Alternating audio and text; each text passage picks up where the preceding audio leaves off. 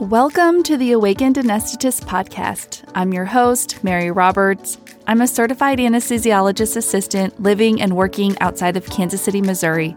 I created this podcast to give CAAs across the nation a place to come together and awaken to our profession's unique ability to create a life by design rather than default. That process can start by simply listening and engaging with this podcast.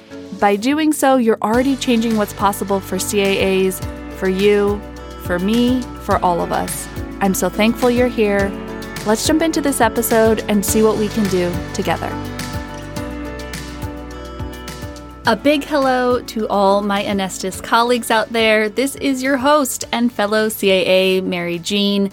Welcome to the latest episode of 5-ish minutes of mindfulness for the busy CAA. This episode is on gratitude. In this really practical episode, I will be sharing how a simple, consistent gratitude practice can literally change your brain to find more happiness in your everyday. I will be sharing my own journey with starting a gratitude practice and share some practical advice about getting started with one of your own. When I was first trying this gratitude thing for myself, I was listening and reading a bunch of resources, and I finally heard something that clicked and really changed the game for me. It was someone explaining the science behind the way a gratitude practice can change your brain. That science is basically summarized by a word you may have heard thrown around these days. The word is neuroplasticity. Neuroplasticity is our brain's ability to build new neural pathways with time and effort. We can retrain even entrenched neural pathways in our brain, like our negativity bias, which I am going to speak more about here in a moment. And we can build totally new neural pathways that can encourage our brain to scan our environment for the good instead of the bad, thus making our days strategically better. The other thing I learned a lot about that helped me buy into this idea of starting a gratitude practice was understanding the concept of our negativity bias, which I just mentioned. Our human brain has developed a very strong negativity bias as an evolutionary protection that we needed as early Homo sapiens to check the pulse of our environment and to navigate away from immediate threats or danger. Unfortunately, this negativity bias is still present in our brains, but because we aren't under significant external danger from other animals, let's say, our brain uses this negativity bias to alert us to lower level stresses. We tend to fixate on all the bad things that could happen or have happened as a form of protection. Now, we absolutely still need a negativity bias, a danger monitor on some levels, but we certainly don't need it to go off or stay alerted as often as it does in modern times. Reorganizing or deleting some of those entrenched pathways in our brain that make up our negativity bias is where starting a gratitude practice comes in. You can truly retrain your brain through a gratitude practice using the power of neuroplasticity. There is so much more to say about neuroplasticity and our innate negativity bias and how it affects us. If you are interested in learning more, I am going to share a few more resources in the October upcoming edition of my Awakened Anesthetist newsletter, which usually goes out in the first week of every month.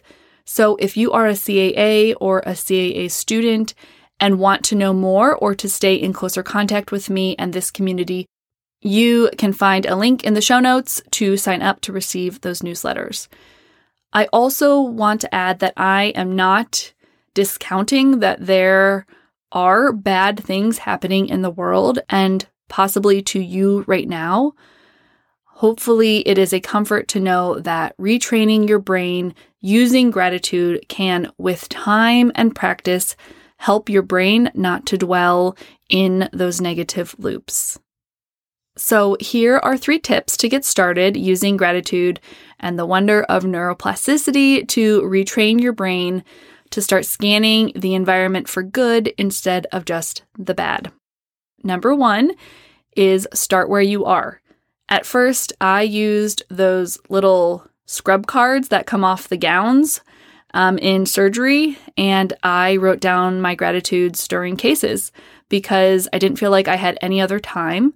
And then about 6 months into doing that and enjoying it, I ended up buying a journal, which was like a really cheapy little notebook that I ended up using as my gratitude journal. My second tip is that I usually just list 1 to 5-ish things. I don't ever pressure myself to meet some arbitrary goal or like depth of meaning. I never pressure myself to find big, huge things that I'm grateful for. And in fact, I purposely tend to look for small, specific things that I could feel in my body making me feel good that day, or, gave me a sense of awe or thankfulness. And those are the things I chose to write down. And my third tip is that I was flexible on when I did my gratitude practice. My perfectionist brain tends to get a little dogmatic on, doing everything a certain way. And I had to do the practice in the morning and in a certain notebook and whatever.